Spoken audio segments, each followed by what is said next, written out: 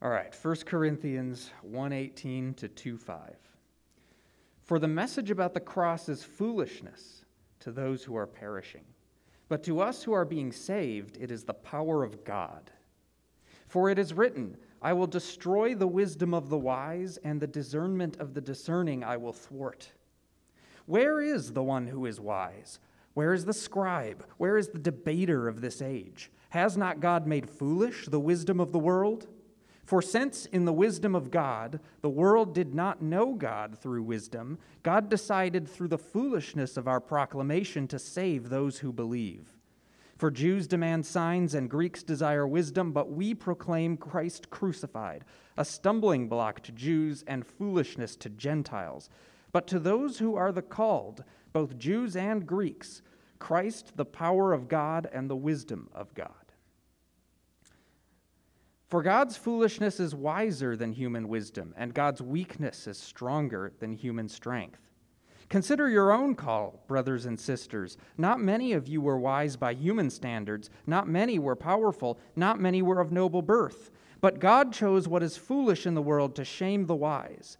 God chose what is weak in the world to shame the strong. God chose what is low and despised in the world, things that are not, to reduce to nothing things that are, so that no one might boast in the presence of God. He is the source of your life in Christ Jesus, who became for us wisdom from God and righteousness and sanctification and redemption, in order that it is written, as it is written, let the one who boasts boast in the Lord. When I came to you, brothers and sisters, I did not come proclaiming the mystery of God to you in lofty words or wisdom, for I decided to know nothing among you except Jesus Christ and Him crucified. And I came to you in weakness and in fear and in much trembling. My speech and my proclamation were not with plausible words of wisdom, but with a demonstration of the Spirit and of power, so that your faith might rest not on human wisdom, but on the power of God. This is the word of the Lord. Please pray with me. God, thanks so much for this morning, for this church building that we can come and worship together in. God, I want to pray for Tommy this morning as he comes forward to preach from this passage. God, speak through Tommy to remind us that when we boast, we should boast in you. Amen. Amen. You may be seated.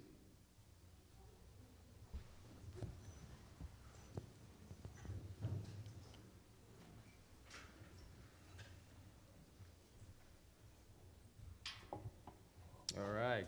Good morning, Mercy House. It's nice to have you guys with us. I'm Pastor Tommy. I want to welcome you this morning. If this is your first time here, I'm really glad that you're joining us here at Mercy House for worship.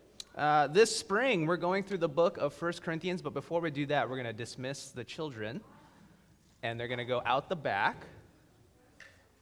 I'm sorry. I always forget. They're going to head out the back and go right across the street, or... Yep. Awesome. All right.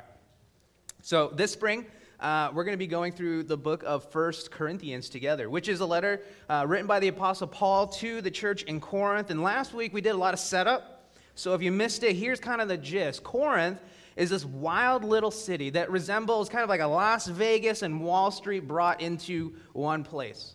They're geographically located in this four-way bottleneck in southern Greece, and this location drives a ton of tourism and a ton of money into the city. Their nickname as a city was Wealthy Corinth, which honestly sounds a little bit lame. I think to contextualize that a little bit, we'd call it like Cash City or Bling Palace. Like this place was loaded. There was tons of revenue that was being generated there. That Corinth was really the epitome of this work hard, play hard lifestyle. And the city attracted a lot of ambitious, entrepreneurial people. That was kind of the spirit of the city. And it created a culture that was highly competitive. It was really success-oriented. And with all of that success, people lived it up. They lived it up real hard. To be a Corinthian meant to live a licentious life of just complete debauchery and excess. That's what it meant to be a Corinthian. Corinth was a city all about money, about fame, about power, about sex. Maybe that would have been a better sermon title, a little more provocative. The title of our sermon series is Fractured Church, because that's what Corinth was. And what we'll see over the next couple of months reading through this letter from Paul to the church is that there are many areas of messiness and of brokenness in the Corinthian church. And I think one of the first questions for us is, well, what does that have to do with us? How do we fit into this? Are we a fractured church like Corinth? And the answer is yes, we are. But that's not why we're going through this letter. We didn't choose 1 Corinthians as a leadership team because we're like, man, Mercy House is so broken. We got to come in like real heavy. Let's go through 1 Corinthians. This isn't some sort of like subliminal messaging or passive aggressiveness. This is not like if Caitlin, my wife, were to give me a book called like How to Chew Quietly with Your Mouth Closed. And I'd be like, what are you trying to say, babe, you know? All churches are fractured. All churches are messy, usually in different ways. But 1 Corinthians in this series would be valuable for any church that's listening in. And so that being said, there are specific ways which Mercy House is fractured and messy in this current moment, which for sure is going to be brought up as we go through this sermon series. But hear me now. Not each fracture that we experience here as a church is like a universal fracture for the entire church. So, for example, let me tell you what I'm talking about. In case you didn't know, our pastor and his wife transitioned out of our church last August. And for some of us in this room, others of us who were listening online or on our podcast, like that departure was really painful. It was a really hard time. It revealed for some people, like, man, my relationship with Robert and Mel is pretty fractured. Last fall, people in our church experienced hurt. Others grieved and were really sad. A lot of people were feeling all of these emotions at once, and some of us are continuing to process that fracturing now. But some people are listening right now, and they didn't have that experience.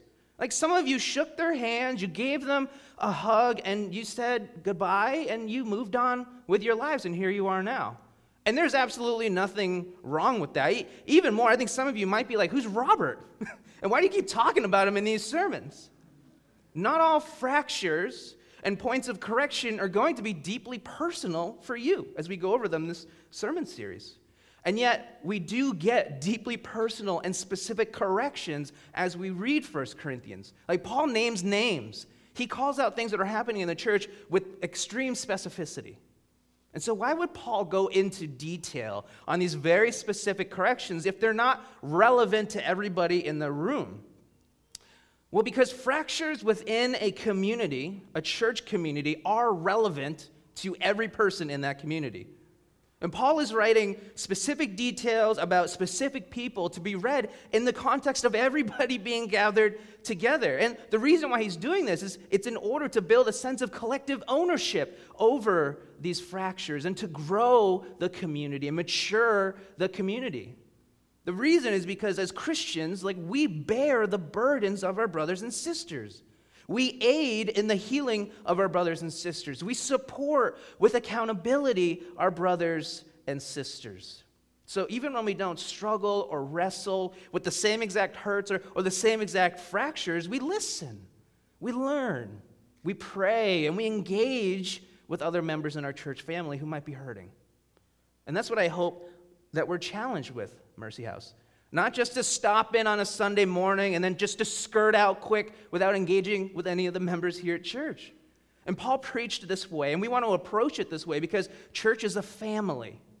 And Sunday is a family meal that we all share together. It's not just like a vending machine. You stop by, you put in your dollar, you get your Coke, and then you go. This is a meal for a family that we share together. So here's my exhortation to you, Mercy House. If you ever hear a point of correction that may not apply specifically to you, I think this is how you respond. First, you be thankful that God has spared you from experiencing that fracture, but then you take some time and you grieve with your brothers and sisters who are in it. You continue being sensitive to that, and then you offer loving support for them as they process through it. And that's what Paul is hoping for as he publicly rebukes, as he corrects fractures within the church. And that's what I hope our church is able to do moving forward. All right, so main point from last week is that all churches are messy and fractured. And one of the common fractures we see in the early church, and even here in 2022, is that divisions sprout up. And what happens is we will focus on people or programs or preferences so much that we lose sight and lose focus of Christ. And it's not just having a preference for one school of thought, but when we get into murky waters, it becomes a preference that births frustration and creates animosity toward other ways of doing things and toward the people who represent them. And when we fail to give these frustrations to God, and we just kind of unload them amongst ourselves, and we start naturally gravitating toward those who have similar frustrations over certain fractures within the church, that's when divisions are born within the church. These could be based on theological differences. They can be programmatic preferences. It could be, man, I think the church should be run this way.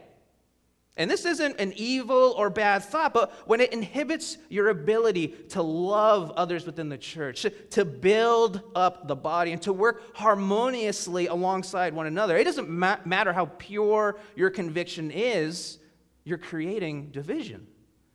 And so this is the church that Paul is writing a letter to, one whose fellowship is fractured. And what we need to remember is that fracture doesn't mean paralyzed. Paul resets the fracture. He calls Corinth to keep their focus on Christ as they heal that fracture together and to embrace their diversity as a church, but to live in harmony with one another, in agreement with one mind, the mind of Christ, and with one focus to be disciples and to make disciples.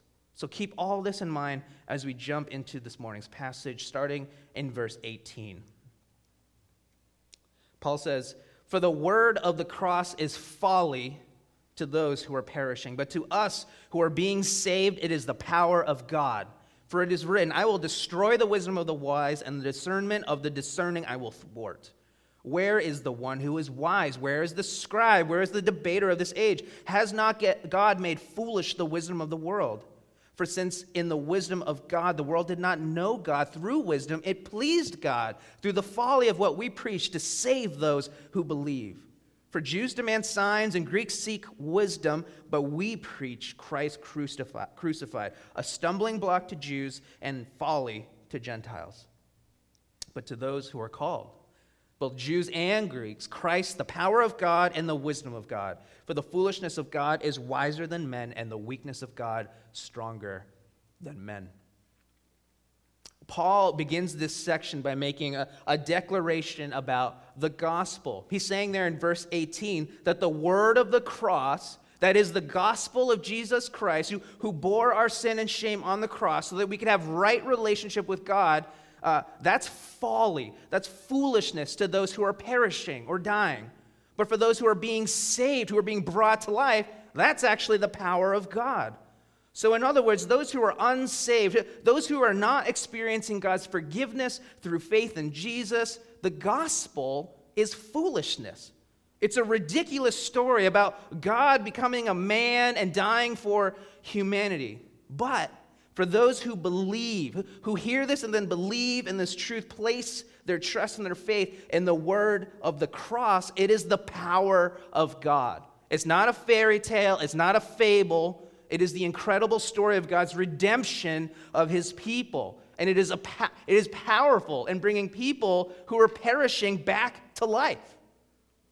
So if you've ever had the experience of sharing the gospel with someone, I think you know this dynamic. I know some of us in this room can share the gospel with zero shame and full confidence, but I think for the majority of us, we struggle with it. When we're presented with an opportunity to share the gospel, the word of the cross, it's awkward.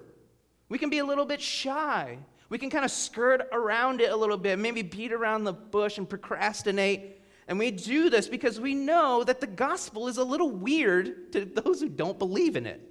Like, it's a strange message. It's not culturally normal in most parts of the world. Sharing the gospel, especially in our context here in New England, can literally lead people to thinking that you are simple, like you are unintelligent, that you're a little foolish for buying into what Karl Marx would call the opium of the people. And this is what Paul is acknowledging. The gospel message is not received favorably by the culture of the world, but nevertheless, the gospel message, in reality, is the supernatural power of God. For it holds the power to forgive sin, to make people holy and to literally bring the dead back to life for eternity. Now, why does Paul start going down this road as we're reading through this letter? And the reason is because he's trying to help Corinth understand what led them down the road of being divided, why they were fighting over their preferences and allegiances for different church leaders to begin with. And sure, he's exhorting them toward healthy unity, as we saw last week, but he's also shepherding them through this root cause of all their fracturing. So what was the root cause? What led them to their disunity and their quarreling over leadership? Maybe it was bad leadership. Was it bad leadership? I mean, after all, as we're reading in James back in January, there's greater scrutiny those in leadership, right? I'm going to venture out and say that the root cause for the fracture in their fellowship was not because of poor leadership. Listen, their leadership team in Corinth consisted of Peter, the rock, who Jesus said he was going to build the church on.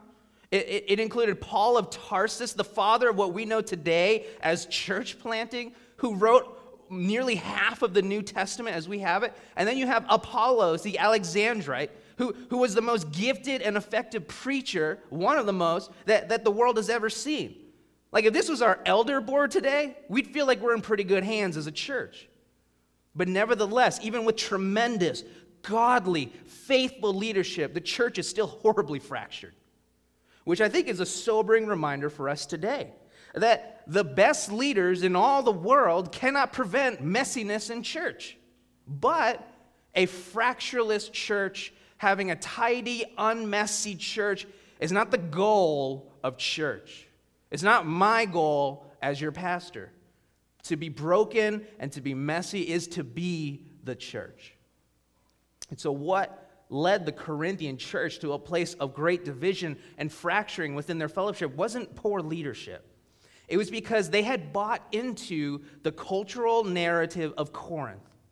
So remember, Corinth was highly competitive, incredibly ambitious. The culture valued professional and personal competency. Like if you were put together and you were composed, then you'd be taken seriously. If you could speak well, if you could hold your own in debates, if you could string together some words of eloquent wisdom, then the people would be dazzled. They would go, ooh, and say, because that's what it meant to be wise during that time. And so being enculturated with these values, it bled into their experience in church. That competitive nature that valued wisdom and competency was what created those divisions within the church. But look what Paul says in verse 19. For it is written, I will destroy the wisdom of the wise, and the discernment of the discerning I will thwart. Where is the one who was wise? Where is the scribe? Where is the debater of this age? Has not God made foolish the wisdom of the world? And Paul takes the cultural narrative that worldly wisdom and competency are ultimate, and he flips that on its head. Paul's quoting Isaiah chapter 29, verse 14 here, where you have these prophets who were considered really wise, and they had predicted that Jerusalem would be attacked, but that they wouldn't actually come into any harm. But what we read there is that their hearts are so far from God, and so God frustrates their perceived wisdom. In short, they were wrong. Even as the people praised them in all of their prophetic wisdom as being prophets. And Paul's making the point that wisdom that we perceive and value culturally, that's held in high esteem with such respect, is not actually as valuable as it appears. And Paul goes on in verse 20 by calling out the people who would have been held in high intellectual and professional esteem during that time. And so if you look at it in verse 20, the wise there, it's going to blanket all people who would have been respected. The scribes there would have connected teachers of the law or government officials. And then the debaters, who would have been the philosophers, and they would have been the ones on the town common displaying their wisdom, their eloquence. They would have done it openly as they debated people as they were walking by. Today, I think it would be a little bit different. No offense to our resident philosophers. I know we have a handful. But what Paul is saying is bring me the smartest, the wisest, and most respected and revered people in our culture today. Like, where are they? I want to see them. Where are these brain surgeons? Where are these partners of law firms? We're the people who are the top theoretical physicists and the aerospace engineers. We're the mathematicians, the therapists. It actually gets quite aggressive. It's an aggressive invitation by Paul because he's about to make a very spicy claim. In the second half of verse 20, he says, "Has not God made foolish the wisdom of the world?" Translation, hasn't God shown us that what we understand as a worldly level of wisdom that we hold in high regard up here, and God has shown us that it's actually like way down here? Like, hasn't he done that? Verse 21, for since in the wisdom of God, the world did not know God through wisdom, it pleased God through the folly of what we preach to save those who believe. That was the period on the sentence by God. Paul is saying that for all the praise and all the prestige and honor and respect that we give our doctors and lawyers and our engineers, the amount of esteem we might dole out as a culture to people who have PhDs and Nobel Prizes, and all their knowledge and all their insight and all their studying and all their research and all their personal wisdom, like, were they able to discover the gospel? Were they able to know God through all of that work? Were they able to discern their own sinfulness? Were they able to find God in a little microscope or experience salvation by just having like an amazing courtroom argument? And the answer is no. It says it right here. In God's wisdom, it pleased him through the folly of what we preach to save those who believe. The folly that is the gospel. What our culture cringes at, what we're sometimes embarrassed to communicate, the opposite of what our culture holds us as high and highly esteemed and highly respected and highly valued. That's where true wisdom is, where the wisdom of God is. See, Paul is taking their cultural narrative, their value system, and he's flipping it on its head. He's making the case in this whole section that our secular worldview, our cultural mindset that we've been born into, that we live and breathe, that we participate in, can often be really deceiving. And it can be profoundly negative and have a negative impact on our spiritual lives and even our church. And this is something that we need to be conscious of, Mercy House. A huge part of what it means for all of us as a church to grow and mature in our walk with God includes, as Bible scholar Bill Pryor says, an unlearning of the wisdom of the world as much as an absorbing the wisdom of God. So an unlearning of the wisdom of the world and an absorbing of the wisdom of God. And Paul expands on this concept by getting really specific. The church at this point was mostly made up of Jewish Christians and Greek or Gentile Christians, those who weren't Jewish. And look at what he says about their respective cultural narratives. Look at verse 22. For Jews demand signs and Greeks seek wisdom, but we preach Christ crucified, a stumbling block to Jews and folly to Gentiles.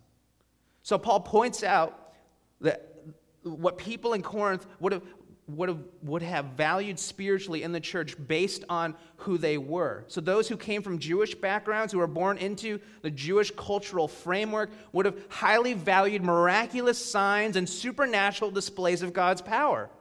And this isn't outlandish. It actually makes a lot of sense. This is a huge part of how God historically interacts with his people. Even Jesus' ministry was full of miraculous healings and demonstrations of his deity. But miracles in the New Testament exist to verify and affirm the gospel message which Jesus preached. And so signs and miracles were not the content of the message. Jesus' ministry was full of people who wanted to see a magic show without realizing that Jesus himself, through his life, through his death, and his resurrection, was the main miraculous act. Here in Corinth, there were those who demanded miraculous expressions of God's power and gave ultimate praise to those who would be able to bring that about. Greeks or Gentiles, on the other hand, valued wisdom in the church. And we already talked about this, but their cultural framework valued eloquent speech and dazzling displays of human intelligence and competency. They wanted to be emotionally moved by the words of men. But Paul says this in verse 23, but we preach Christ crucified, a stumbling block to Jews and folly to Gentiles. So at the heart of the gospel message is the reality that Christ was crucified. And in both cultural frameworks, this just didn't jive. For the Jews, the concept of a victorious Messiah king, powerful and capable with miraculous power, being tortured and murdered on a cross was absolutely scandalous. It was actually offensive. And for the Gentiles who praise competency and success, the narrative of a man willingly subject himself to the shame and the humiliation of the cross would have been incomprehensibly foolish. The gospel narrative flips all other narratives on its head. Verse 24, but to those who are called, both Jews and Greeks, Christ, the power of God and the wisdom of God. For the foolishness of God is wiser than man, and the weakness of God is stronger than men. To the world, the gospel message of a crucified king is not just awkward or silly. It's seen as weakness and foolishness. But for those who are called, there's that phrase again that we saw in chapter 1, verse 2. This is not those of us who are invited. This is saying those of us who have been called, who have been definitively placed our faith in God. Those of us who are His, who are fully sanctified, who are fully redeemed, holy people of God. For us, the cross of Christ is the ultimate display of power and wisdom. It's what we hold in the highest esteem. We'll hear this, there's a song, it goes, the cross meant to kill is my victory. It flips it on its head. What the world thought was foolishness and weakness, God has declared it is actually wisdom and power. And so Paul shifts from talking about their cultural frameworks and their cultural worldviews that have shaped them, and he begins appealing to their own personal experiences with the gospel as further evidence that their value system and their cultural lens is really broken. Look at verse 26. For consider your calling, brothers. Not many of you were wise according to worldly standards. Not many were powerful. Not many were noble of birth. But God shows what is foolish in the world to shame the wise. God showed what is weak in the world to shame the strong. God shows what is low and despised in the world, even things that are not, to bring to nothing things that are, so that no human being might boast in the presence of God. And because of him, you are in Christ, who became to us wisdom from God, righteousness and sanctification and redemption, so that, as it is written, let the one who boasts boast in the Lord. This is one of the first glimpses that we get into the composition of the church in Corinth. And Paul is painfully blunt here. He's essentially saying, look, guys, look at yourselves. Look around the room. None of you are rock stars. Not many of you are very successful. People don't really look up to you. None of you are even from families that are worth mentioning. By the world's standard, you guys are pretty much nobodies and nothings. Yikes, Paul, right? Good talk. But to be fair, this was largely true. Now, apart from a handful of exceptions, the church at Corinth was void of society's elites. It wasn't a gathering of the most popular or the most powerful or the most prosperous. It was filled with those whom society would consider weak and foolish. But as Paul says, this is very intentional. So look at verse 27. But God chose what is foolish in the world to shame the wise. God chose what is weak in the world to shame the strong. God chose what is low and despised in the world, even things that are not, to bring to nothing things that are, so that no human being might boast in the presence of God.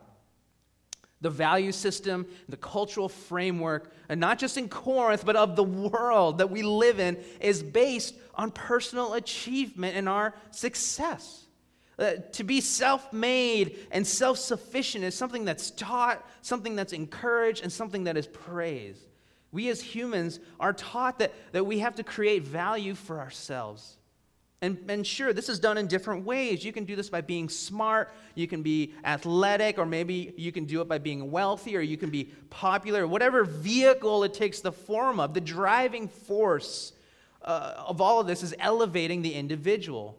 It's all about me, me, me, me. And God despises this. He despised it so much, specifically in Corinth, that he took what the culture and the world was saying was weak and foolish, and he used that to bring about his wisdom and his power. He chose what is the most unlikely of people, and he blessed them immeasurably. John Stott comments on this. He says, the riffraff were being converted, saved, changed. God picked out the scum of the earth and made them kings and priests in his kingdom. This was precisely what Jesus had himself indicated when announcing his own ministry. He had anointed me to bring good news to the poor. This is the way of God, his wisdom, the power of the gospel.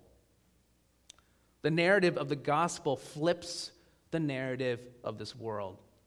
We don't get salvation. We don't experience the power and the wisdom of God by working for it, by being smart enough or being talented enough. You can't buy it with all the money in the world. You can't be crowned with it by being the best athlete in the world in your sport. Verse 21, for since in the wisdom of God, the world did not know God through wisdom, it pleased God through the folly of what we preach to save those who what? Anyone reading along? No, it's not on the screen. Those who believe, that's the word there. Those who believe. If this is true, then as Paul says, there's absolutely no grounds for boasting. There's no basis for ranking people within our church and holding some in higher prestige and esteem than others. There's no room to boast in someone else's gifts or competency, as if we're kind of like pledging our allegiance to them, and that would somehow give us some like fan points or pride. Like no human being can boast in the presence of God because holiness and salvation are not things that are achieved. They're given as gifts.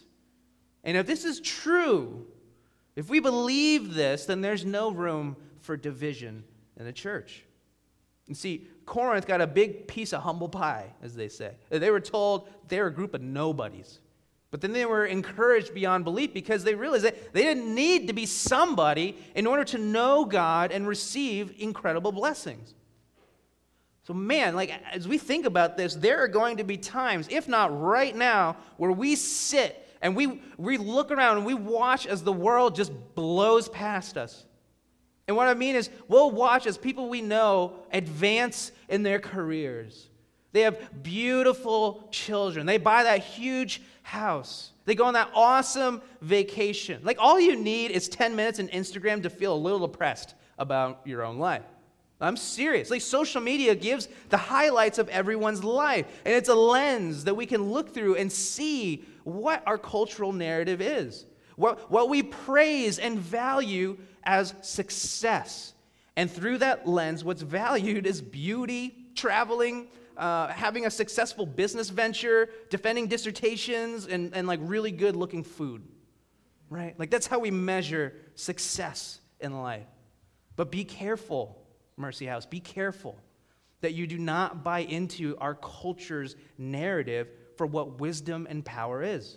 Be careful that you don't derive your value from how successful you are, how many likes you have, how many kids you have, or how many dollars you have.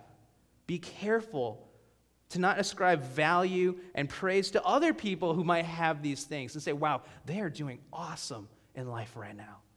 Be careful to not crush yourself when you don't measure up, and do not boast in yourself when you do. The one thing we boast in is this, verse 30, and because of him, you are in Christ, who became to us wisdom from God, righteousness and sanctification and redemption.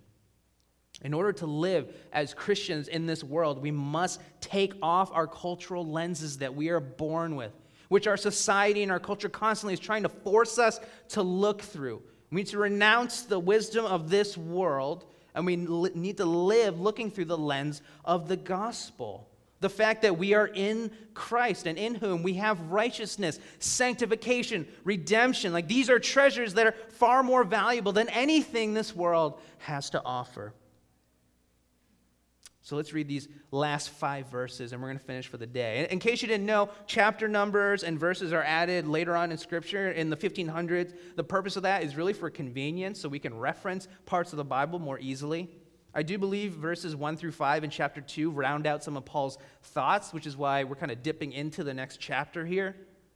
And so far, Paul has talked about how the world evaluates wisdom and power, how God has established wisdom and power, and how that's contrary to how the world evaluates it, and how God's establishment of wisdom and power is put on perfect display in the actual process of salvation and the message of the gospel. And here he wraps up his thoughts, and Paul shares how it's impacted him personally. He shares a little bit of his testimony. Look at verse 1 in chapter 2. And I, when I came to you, brothers, did not come proclaiming to you the testimony of God with lofty speech or wisdom, for I decided to know nothing among you except Jesus Christ and him crucified. And I was with you in weakness and in fear and much trembling. And my speech, my message were not in plausible words of wisdom, but in demonstration of the Spirit and of power, so that your faith might not rest in the wisdom of men, but in the power of God. And this is a truly beautiful moment as Paul gets really vulnerable with his church in Corinth. And Paul shares that when he came to Corinth, he didn't come proclaiming the gospel with lofty speech and wisdom. Again, the word wisdom there is in reference to the wisdom of the world, the wisdom that the culture in Corinth praised and valued, which means that he didn't try to go toe-to-toe with others who were masters at rhetoric or to try to put on a show to entertain his listeners. Like, he didn't play the game of Corinth. He didn't buy into their cultural values. He didn't leverage the cultural framework as like a platform for the gospel, but instead he decides to keep things painfully simple. He consciously decides, as we see in verse 2, to know nothing except Jesus Christ and him crucified. And what this meant was that Paul, in his preaching, spoke about two things: Jesus Christ and Jesus' crucifixion. It doesn't mean that Paul didn't know anything else. It doesn't mean that there aren't other important things to talk about as you grow and mature as a believer. I mean, we're reading here 16 chapters of a letter that goes well beyond Christ and him crucified. But Paul was so aware of what he was going against in Corinth, that he was so conscious of the cultural framework and how twisted and distorted that was, that he wanted to make sure that the Corinthians got the pure gospel with no Pauline additives. And nothing that would attract people to him as a person, nothing that would further sell or convince or persuade people to believe in Christ, nothing that would give glory to anything or anyone else other than Christ and him crucified. Why? Look at verse 5. So that your faith might not rest in the wisdom of men, but in the power of God. At the end of the day, Paul wanted to be able to leave Corinth. He was a church planner. He wanted to be able to set the Corinthians up for spiritual success. He wanted the Corinthians to be able to have a firm foundation for their faith, one that wasn't rooted in his amazing pastoral preaching ability, one that, as it is experienced in its simplistic reliance on God, would not be dissuaded away by debaters or other gifted speakers. He wanted them as a church and as individuals to have their faith rest on the immeasurably powerful power of God and absolutely nothing less. And so he confesses that he does this in a place of weakness with much fear and trembling. This verse is sometimes taken a little bit out of context. People will use it and say, see, even Paul is a little nervous and anxious about preaching the gospel. Or see, even Paul was nervous about how he would be received by people. And this is unlikely, just based on what we know about Paul and his ability to preach the gospel. So Paul was like an incredibly prolific preacher. Like, this wasn't his first rodeo. He had a knack for going into really, really tough places, preaching the gospel and getting pelted with rocks, and then like getting up the next day and going back in and like preaching the gospel more. So like Paul was not a guy who was afraid of man. He was so firmly rooted in the gospel that he wasn't insecure about how he would be received. Like, he believed in the hope that he had in Christ, so much so that he wasn't even afraid of death. Like, you see this in Philippians 1:21, where he's like, to live is Christ and to die is gain. Like, whatever, bring it on. I'm going to preach the gospel. So Paul's fear and trembling was not before man, but actually before God. For him, the temptation to rely on his own power and his own eloquence, his own ability to go toe-to-toe in these debates would have been strong. Because he was fully capable of doing this. The temptation to fight back and to play their game in Corinth would have been strong. Hence, this fear and this trembling. And Paul is sharing that he himself struggled with the same temptations to adopt the cultural worldview and to rely on self-confidence in his own ability instead of following the conviction and his responsibility to preach a gospel in a way that made nothing of himself and everything of God. I think this is specifically incredibly important for us preachers and teachers of the gospel. I know I'm convicted and challenged by this. As a preacher, I want to do everything I can to point people to Jesus. I want to make sure every time I stand up here and use this little music stand here, that I'm articulating the gospel. And that when I'm done, that the word of God is illuminated and that you guys can see the cross just a little bit more clearly. That's my hope. And look, I know myself. I know that I can string together a few words and pass as reasonably intelligent. I know that I can be persuasive. I know that I can hold attention. But golly, if I ever use these gifts to make much of myself as a man and detract from the glory of God, God help me. If you're a preacher or a teacher of God's word, this is the fear and trembling that we ought to experience as preachers of God's word. Not what will these people think of me? Or what if I burp while I'm talking and they think I'm an idiot? Or if people think I'm wise or I'm cool, those aren't the anxieties and the fear and the trembling that we should have. The questions that ought to plague us as preachers and teachers and bring us to our knees in prayer and preparation is, did I do justice to the word of God? Did I talk enough about the beauty of the gospel? Did I make it explicitly clear that forgiveness and redemption and reconciliation are possible by grace through faith? Did I honor Christ and him crucified with every single word that I uttered? Preachers and teachers of the gospel ought to wrestle in this way. Not be concerned about how smooth things went, how many laughs they got, or how many people said amen. I need to hear this, Mercy House.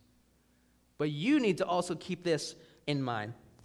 There will come a time in this next year where we will begin the process of choosing a new lead pastor. I'm the interim guy. My job is to kind of stand in this gap to help lead our church into a place where we can make that type of decision prayerfully and with wisdom and with discernment. But remember this, as you consider the next pastor who fills this pulpit, what is the healthy heart of preaching and teaching? It's not eloquent words of worldly wisdom. It's not rhetorical ability or powers of persuasion. It is the acknowledgement, the belief, and the conviction that true wisdom and power are in the message of the gospel of Jesus Christ and him crucified and nothing less. Remember that. Lastly, Mercy House, let this encourage you as you go out into the world. I may preach from this pulpit, but by God's grace, he's raising a community, an army of preachers who are about to go out into the world as we leave these doors. And so be encouraged. A part of God's word this morning is a humble reminder to those of us whom God has gifted with the abilities to speak and communicate well, to not rely on those gifts. But it's also an encouraging reminder to those of us who might not feel like we've been particularly gifted with the ability to speak well or to evangelize or to preach the gospel. The reality is that you don't need eloquence. You don't need to be persuasive or charming. The gospel doesn't need extra charisma. It doesn't need you to rehearse some apologetics. Verse 28, God chose what is low and despised in the world, even things that are not, to bring to nothing things that are, so that no human being might boast in the presence of God. I want to challenge you this week to talk to somebody who doesn't know about Jesus. Wrestle with this passage and determine if you believe what Paul is preaching here. Do you believe that there is power, the power of God in the simple message of the gospel? Do you believe that we don't need any other bells and whistles? Do we believe that it's okay to be weak, to be seen as a nobody, to stumble over your words, to even be seen as a fool? Paul was willing to do this as a preacher. The Corinthians were exhorted to remember this truth as they did church and were a part of their communities. And we today have the opportunity to cast off the wisdom of the world and to rely on the wisdom of God. If you're not a Christian, we are so glad that you are here this morning. This is all we got. That Jesus Christ, God in the flesh, he bore our sin and our shame on the cross, who died the death that we deserve, and he endured the punishment that we deserve, who rose again, defeating sin and death, and who extends by invitation to you the forgiveness of your sins and eternal life with him. The evidence of God's power is seen in the salvation of his people as they respond to the simple gospel message. So if you are moved by this, if you are affected by this, if you want to respond to this, I invite you to come to the back as we do communion right after this and to come talk with me. I would love to talk with you. On the night that Jesus was betrayed, he took the bread and broke it, saying, "This is my body given to you." In the same way, after supper, he took the cup and said, "This is the new covenant in my blood. Do this as often as you drink of it in remembrance of me." Each week, we take communion, and communion is a reminder of the simple truth that it is all about Jesus. As we take communion together and acknowledge our collective need for Christ, our collective need for the cross, what have we individually to boast in? Nothing. We're all on the same page here. We're all together. But as we celebrate the death of Christ, which brings us life, we celebrate him. We boast in Christ, and then we respond in loud worship to the work of salvation that he's done in our own lives. Let's pray. Father, you are a good, good God. You're a mighty King. You are victorious. There's no one like you. God, we confess that sometimes it is easy to buy into the narrative of the world around us, to get caught up in the rat race, and to let that dictate our thoughts, skew our emotions, even set the course of our lives and what we endeavor toward. God, we thank you that you have made a way for us to be freed from this cultural narrative. We thank you that you've given us the gospel. We thank you that you have made us, who have come from nothing and have nothing to offer, that you have blessed us immeasurably with the gospel. God, thank you for the gospel message. Even though the world rejects it, thinks that it's foolish and stupid and silly, God, thank you that it truly is your wisdom and your power. God, help us to believe this. Help us to believe this in our own lives. Help us to believe this as we preach the gospel to our neighbors and our friends and our coworkers, God, that we would believe that there is actual power in just communicating the words of the gospel. And Lord, would you show off your power and allow people to respond to that gospel message in faith. God, only you can do this. We thank you for inviting us to be a part of it. I pray now that as we respond to you, Lord, that this worship would be pleasing to you, God. Lord, that as we sing, we would be boasting in you. We love you, God. We thank you. We pray these things in Jesus' name. Amen.